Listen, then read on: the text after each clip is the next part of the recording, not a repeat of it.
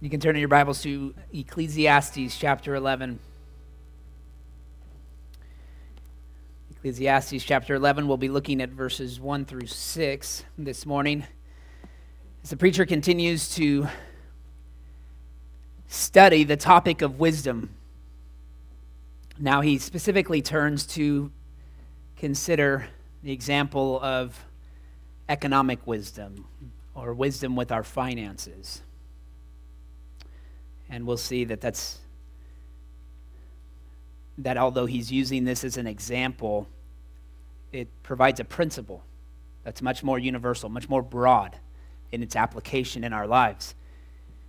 And so we look at this passage together, and hopefully we are challenged in how we think about money, how we spend money, how we save or don't save. But this will be even much more important to us in our spiritual lives, in the way that we apply it in our homes, with our families, with our relationships. And so this is followed. Next week we'll look at a passage that commends once again joy to us. So you kind of have an idea of the context that this comes in. He's continuing his study of wisdom, giving us instruction on wisdom, and he's bringing us right back to where he's gone multiple times to this challenge, to an exhortation for us to experience joy. So let's ask the Lord for his help in understanding it before we read it. Heavenly Father, we thank you for your word.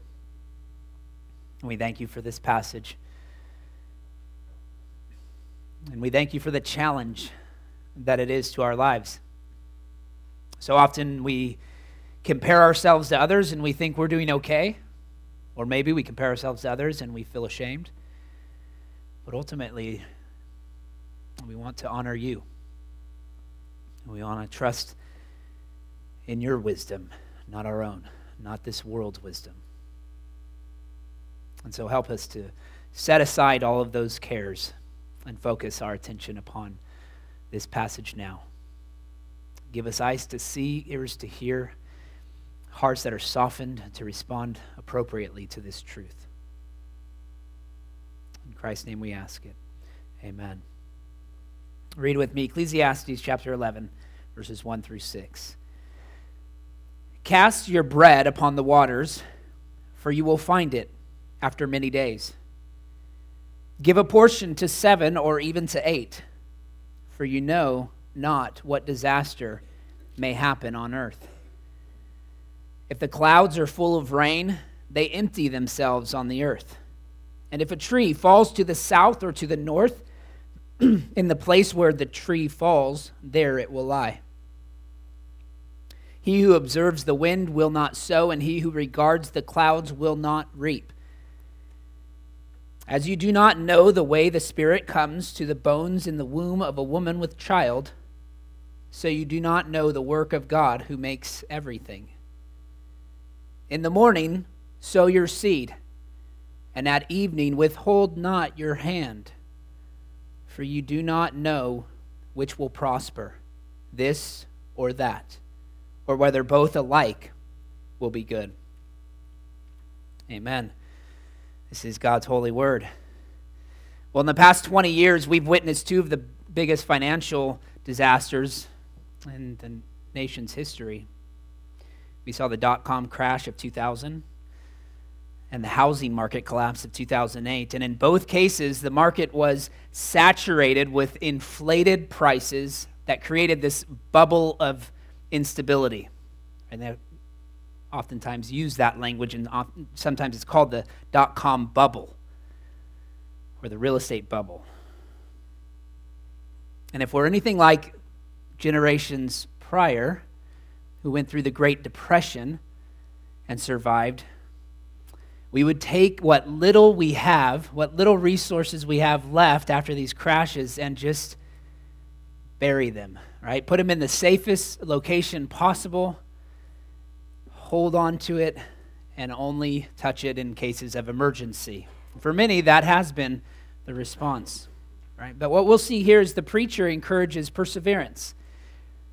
It encourages trusting and taking risks, Life remains filled with mysteries. It remains filled with uncertainties about what will come. But the sovereignty of God gives us this assurance that his promises will be fulfilled, that he keeps his promises. And so how we face those uncertainties in our own life determine whether we have any real wisdom at all, any true wisdom.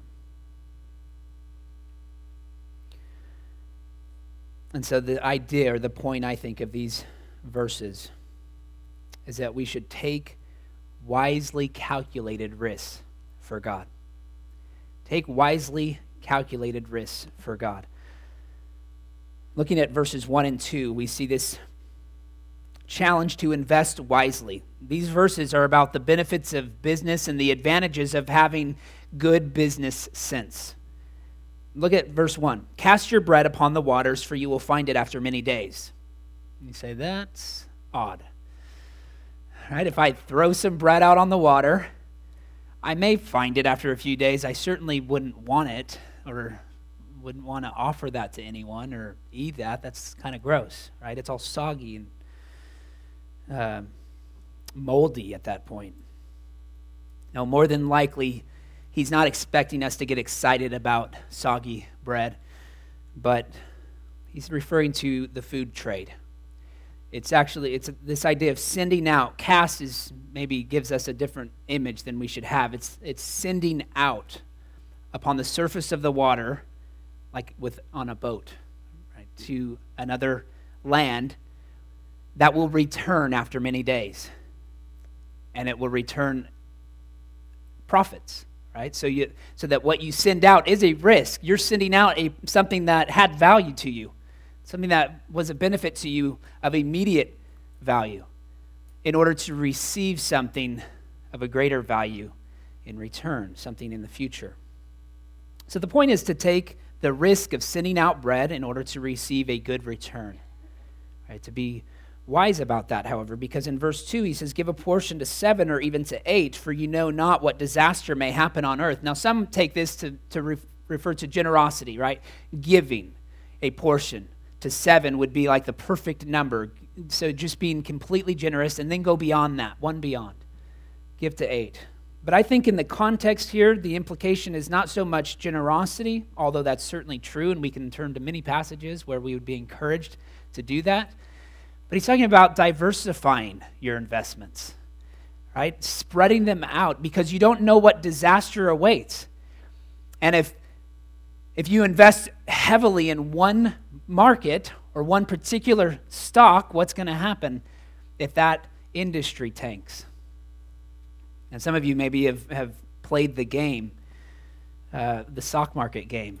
If not, go to howthemarketworks.com and involve your family in this. I think it's important, right, to have fun, to try to figure out which stocks are going to improve over time. And you'll notice that depending on the kind of news you receive that day, the stocks go up and down on a daily basis. And depending on the kinds of reports that those companies make, will determine whether that stock is going to go up or down. Maybe their financial report is not as positive as they had planned. And so that stock is going to drop. But of course, as you do this over time and as you consider what the experts say about the stock market, you find out that you must diversify. Right? Otherwise, you're placing all your hopes in one particular stock, and it's going to drastically go up and down. So as you diversify, as you invest in several different kinds of stocks, the goal is, of course, to buy low and sell high. But diversifying your portfolio will mitigate the risks you're taking. And ultimately, that is, I think, what he's saying here.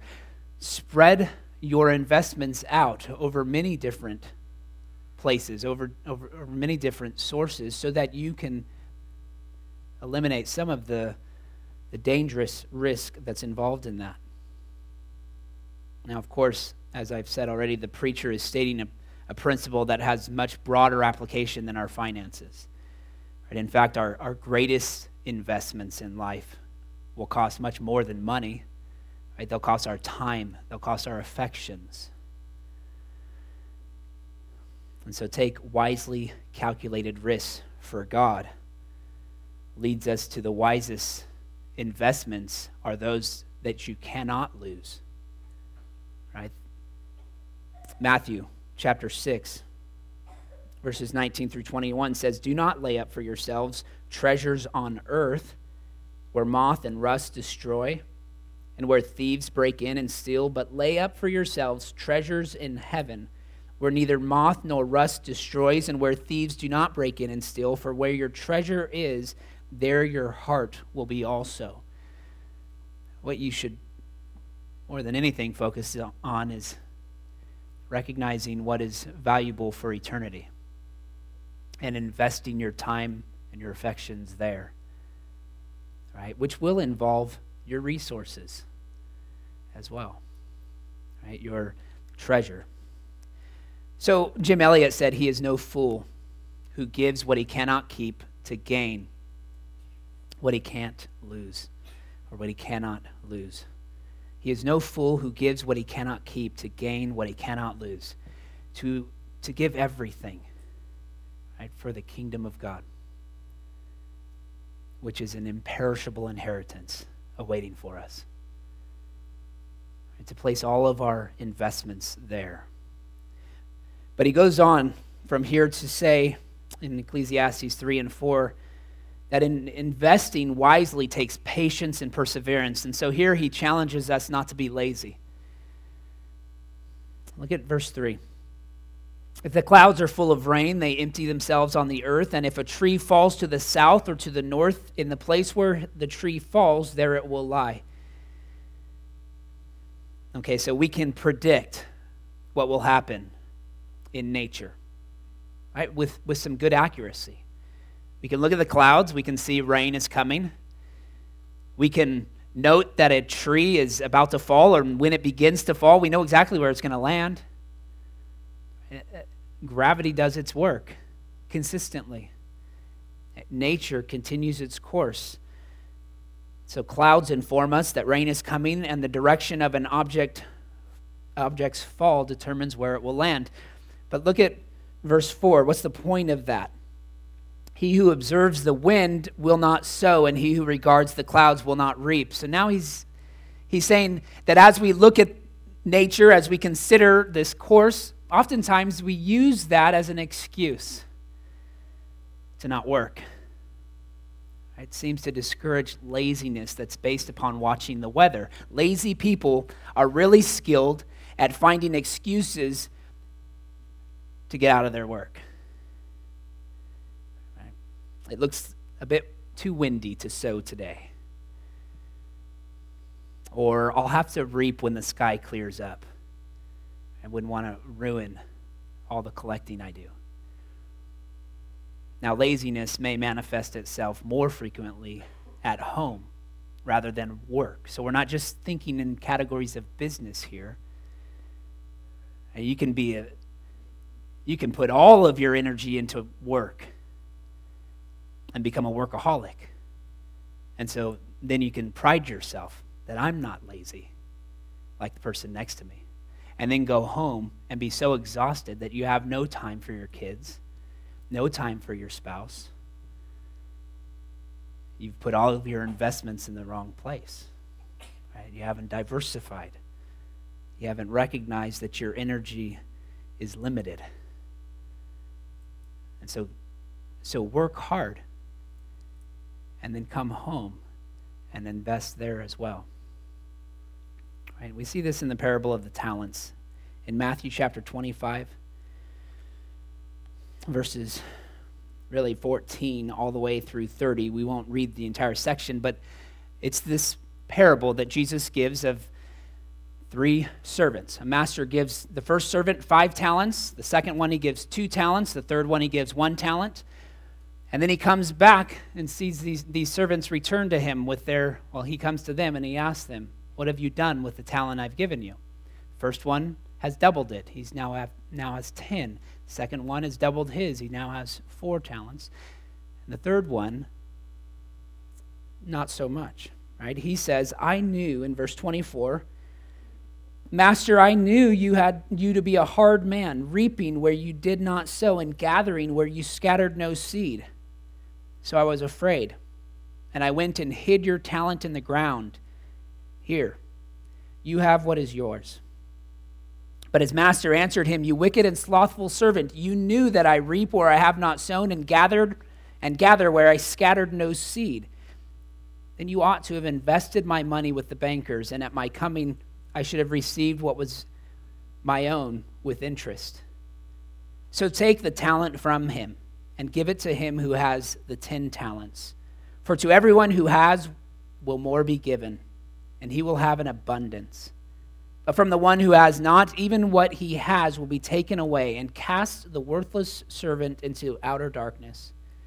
In that place there will be weeping and gnashing of teeth. So the wicked servant is the one who in fact didn't lose anything. Think about that. The one who was wicked preserved what he was given. He made sure that what he gave was exactly what he received.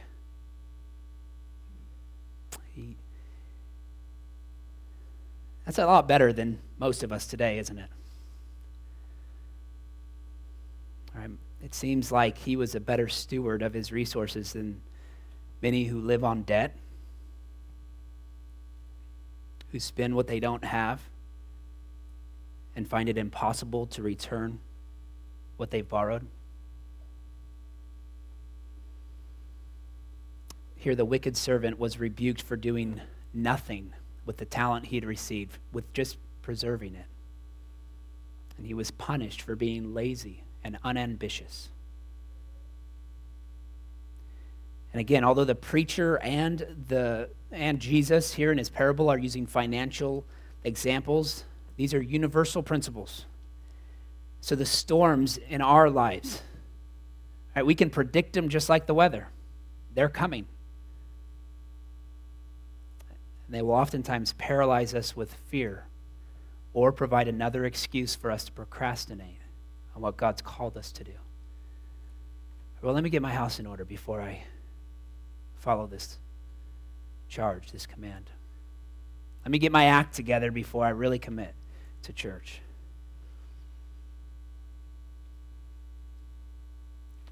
Either way, the work is neglected.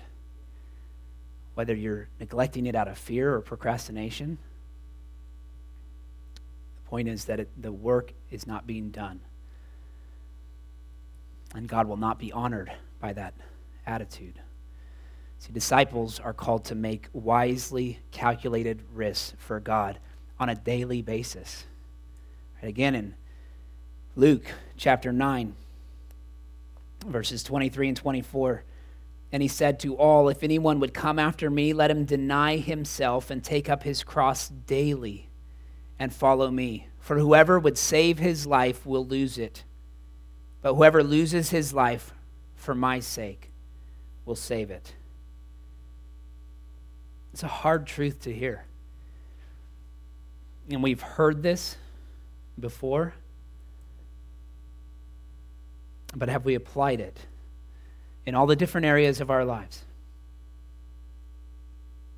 Whoever would save his life will lose it, but whoever loses his life for my sake will save it. Do you give in that way? Do you give of your time and your energy and your resources in a way that is self-forgetful? Tim Keller says this: the essence of gospel humility is not thinking more of myself or thinking less of myself. It's thinking of myself less. When you think about that, the response this culture gives to those who are suffering from a low self-esteem, the response this culture gives is to not worry about others, not worry about what others think, right? Just set your own goals in life and just keep reminding yourself that you're worth it. right? It's about raising your own esteem, having a high self-esteem. Well, in the past, it was the opposite.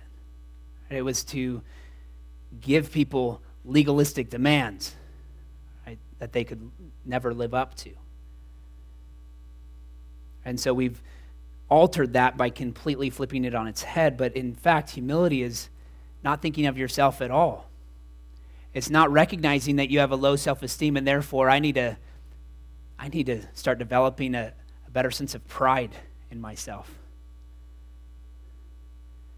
No, in fact, it's becoming self-forgetful so that, first of all, you prioritize God's honor and then you prioritize others over yourself. Right, that's what true humility is. That's the essence of gospel humility. It's not thinking more of myself or thinking less of myself. It's thinking of myself less. And so that is a wise, calculated risk because when you're not thinking about yourself, you're extremely vulnerable, aren't you? You don't care if others judge you, nor do you care what your own conscience would say against you. That's how Paul puts it in 1 Corinthians. He says, I don't care what others judge me. In fact, I don't even care what my conscience will say. He doesn't even let himself judge himself because he's so focused on what God has placed in front of him. He's trusting in God. And so that's the challenge, to avoid laziness, to begin thinking of yourself less. So laziness is not an excuse, but neither is ignorance, and this is where he goes in verses 5 and 6.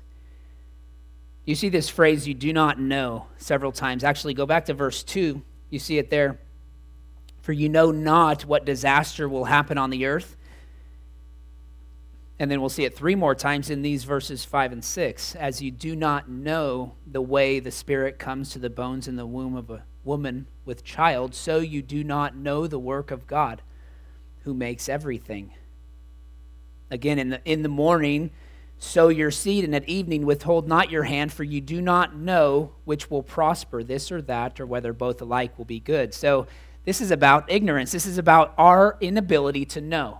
And he's talked about this throughout the book of Ecclesiastes. He's been talking about the challenges of gaining wisdom and of our inability to ultimately achieve what we're after.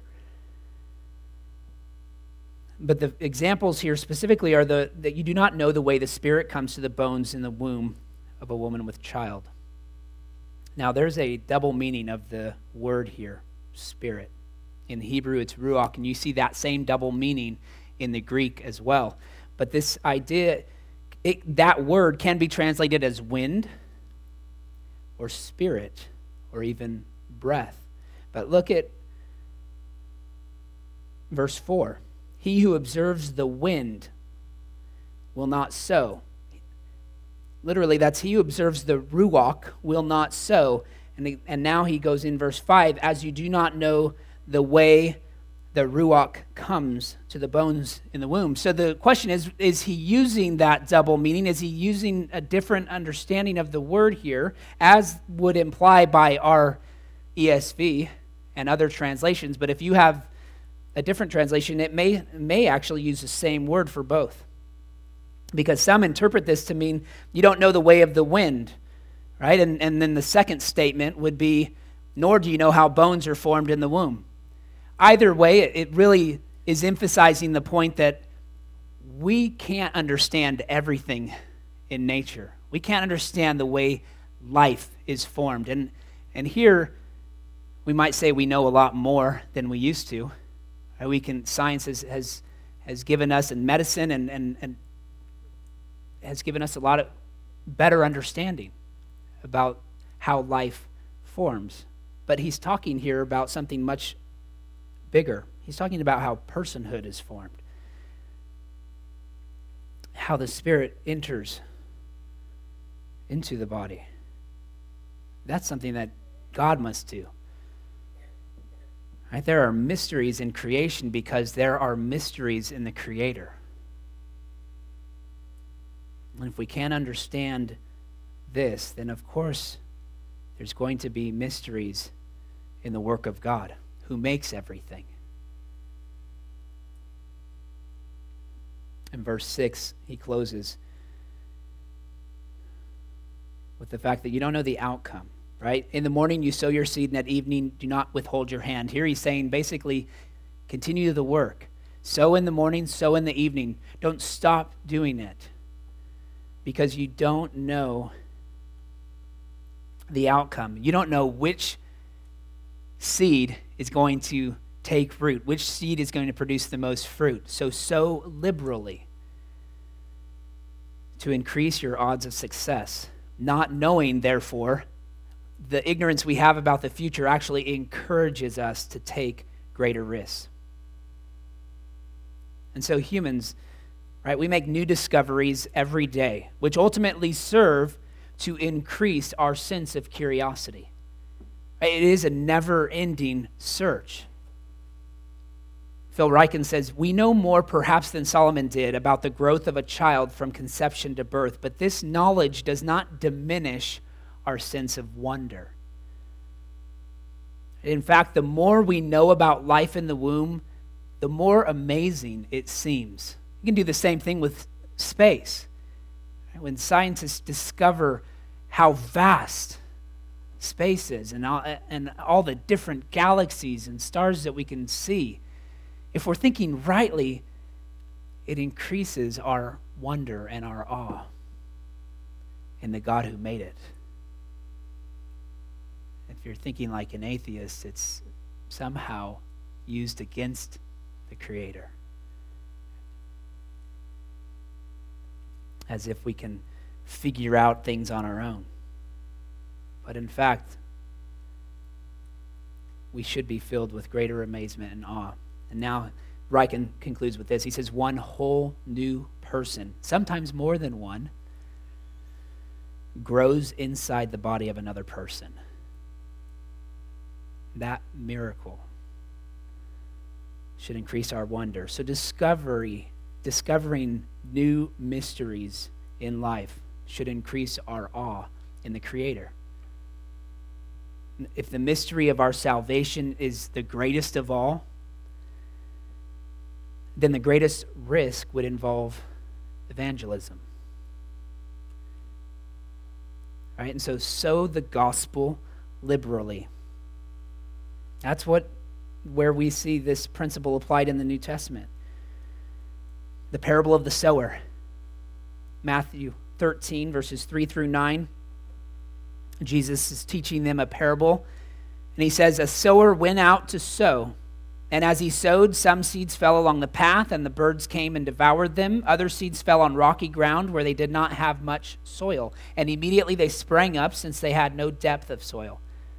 But when the sun rose, they were scorched, and since they had no root, they withered away. Other seeds fell among the thorns, and the thorns grew up and choked them. Other seeds fell on good soil and produced grain, some 100-fold, some 60, some 30. He who has ears, let him hear. Notice he doesn't rebuke the sower. He doesn't say, it was foolish to throw it on the rocky ground. It was foolish to throw it among the thorns. He says, throw it everywhere.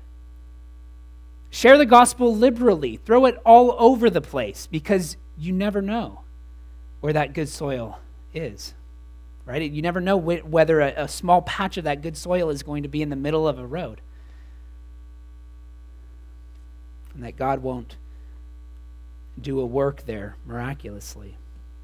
Right? There's no foolproof formula for evangelism or for missions, successful missions. We can't create this perfect blueprint for how to share the gospel in our own context or in another context, another culture.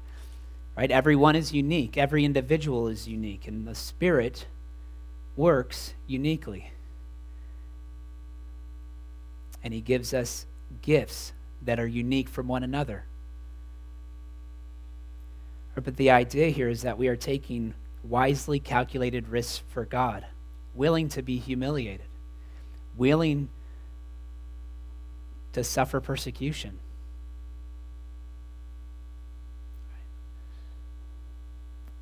As we heard from Mike Pettingill a month or so ago, we talked about the work of missions. And as we transition from a mission church in our denomination, we want to begin focusing on that task that God's given us, right? Locally here, nationally, and even globally. That we have been given a calling, right? A great commission. In fact, the mission to the world, which is our mission organization in the PCA, has challenged us to consider sending 1%, or at least praying that 1% of every church would enter into the mission field. And that doesn't sound like a lot. That means less than one of you in our church. So that'll take some work. But obviously, the idea is that 1% is it's a feasible goal. And in fact, it would quadruple the amount of missionaries the PCA has sent. And so let us pray to that end. Let us give of our resources to that end. Let us encourage our children to satisfy that high calling. But in response to this passage, I think we need to ultimately recognize that it is what Christ has accomplished for us that allows us to respond in this way. Right? First of all, investing wisely. Jesus invested every spare moment to do his Father's will. And it is what he has secured for us that is our greatest treasure. Not being lazy, Jesus spent every ounce of energy showing compassion to those in need, living for others. Right? And he continues to supply that same energy by his Spirit if we trust in him, rely upon him to provide it. And lastly, Jesus shed every drop of blood to satisfy the justice of God. Right? And there's a mystery in that salvation that we cannot plumb the depths of, that we cannot understand. And he didn't do this so that we could then go and do the same, but precisely because we couldn't do that for ourselves. Because we were utterly and completely dependent upon his work on our behalf. And there's a wondrous mystery there that we should behold. Right? And in our response, come behold the wondrous mystery, we'll sing of that, and I think we should reflect upon that truth until we are so moved to sow that message liberally with everyone we meet. Let's pray. Heavenly Father,